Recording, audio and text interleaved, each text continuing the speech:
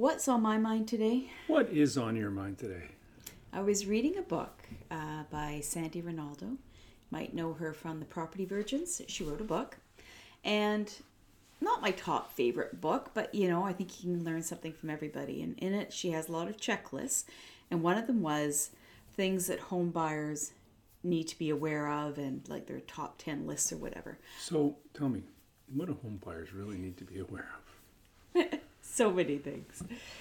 The one that was on my mind, because it ties all in. We were at our monthly meeting today with Royal LePage team. Yep. Great turnout, great guests, jam-packed full of information. But my one takeaway was, in this market, January and February are historically kind of slow in Ottawa, and it's been busy. There's still a shortage of listings, multiple offers on almost everything. So everything is 6 to 8 offers, 30 to 40 over list. And so that was sort of the takeaway I got from the meeting. And then it ties in with Sandy Rinaldo's book. One of her points was that you need to use a real estate agent. You need to sign a BRA, a buyer representation agreement with that agent, so that they're 100% working for you. And it doesn't cost a buyer anything. The seller is the one that's paying the commission in 99.9% of the cases. So why not have that expertise working for you? For sure. But I was thinking about it because a buyer shouldn't just pick any real estate agent in this market. No, I would agree with that 100%. It's been an interesting week last week for us. We had 2 sales. We were very fortunate to be involved in 2. One on the listing side and one on the sales side. On the listing side, it was multiple offer, and it did end up going over list price. But more importantly, the one that we did with our buyer came on the market, and within 3 hours, we had our buyer in the property, and an hour after that, we actually wrote an offer on the property. Now, what's important about that is they weren't holding off offers. Mm-hmm. And we knew beyond a shadow of a doubt that if we didn't get in there quickly and get our offer submitted quickly and leave a short time frame with it, there was a possibility that there were going to be other offers come in and we were going to end up competing. Yeah, exactly. So I think that for exactly that reason, when people are choosing the realtor, one of your interviewing questions, and you should interview real estate agents, interview us, interview at least 3 other agents, make sure you're picking the right agent for your personality, your goals, what you want, but also for their expertise in this kind of a market. So one of the questions I would be asking in that interviewing process is, how many multiple offer situations have you been in? Yeah. What's your protocol for a multiple offer situation? If it's a seller that's interviewing real estate agents, a question would be what is your process for multiple offers?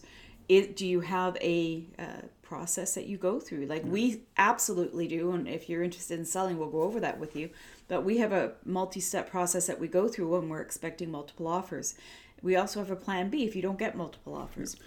Well, and in light of that too, we also play the 2 sides of the coin, so to speak. So we have the plan for the listing, but we also have the plan for the buyer. Because it's 2 separate things. Mm-hmm. When you're the listing person or the seller, you're in a better position because now you can look at different offers and things of that nature. The challenge with a buyer is they don't know what they're going into, and we don't know what we're going into until we get closer to the point of offer presentation, where we know about how many offers are going to be on the table.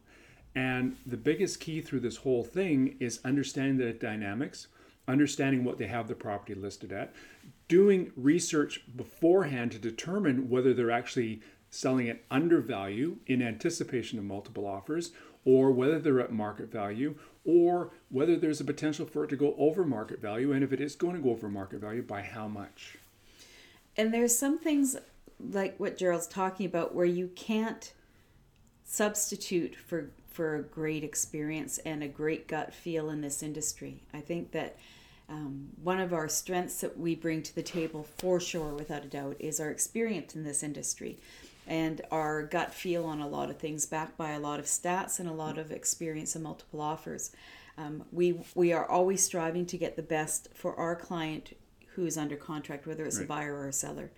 So if you're a buyer in this market and you don't have a real estate agent, do your due diligence, interview them, but include in that process the question of how they handle multiple offers from a buyer perspective.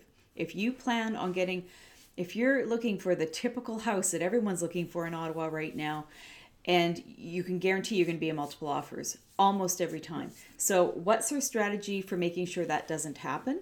And if it does happen, how do they make sure that you come in as the winner of that multiple offer and not overpay?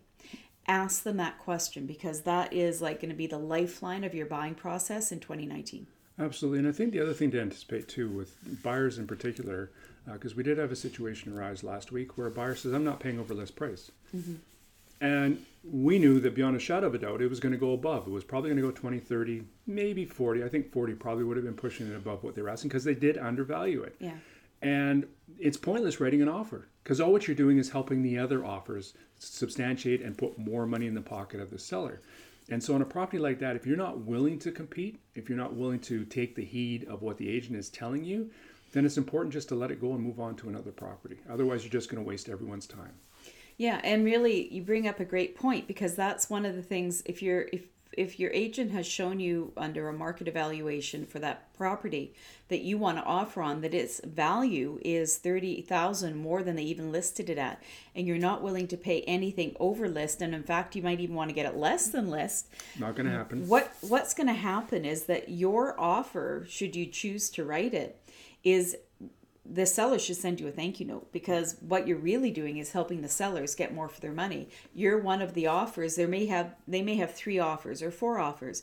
Yours is really nothing. Yeah. But because of the way our system is structured in Ontario, none of the other agents know that your offer is only full price or even under full price. Yeah. And all they know is there's 3 or 4 competing offers. And so they just keep going higher for the more competing offers there are. Right.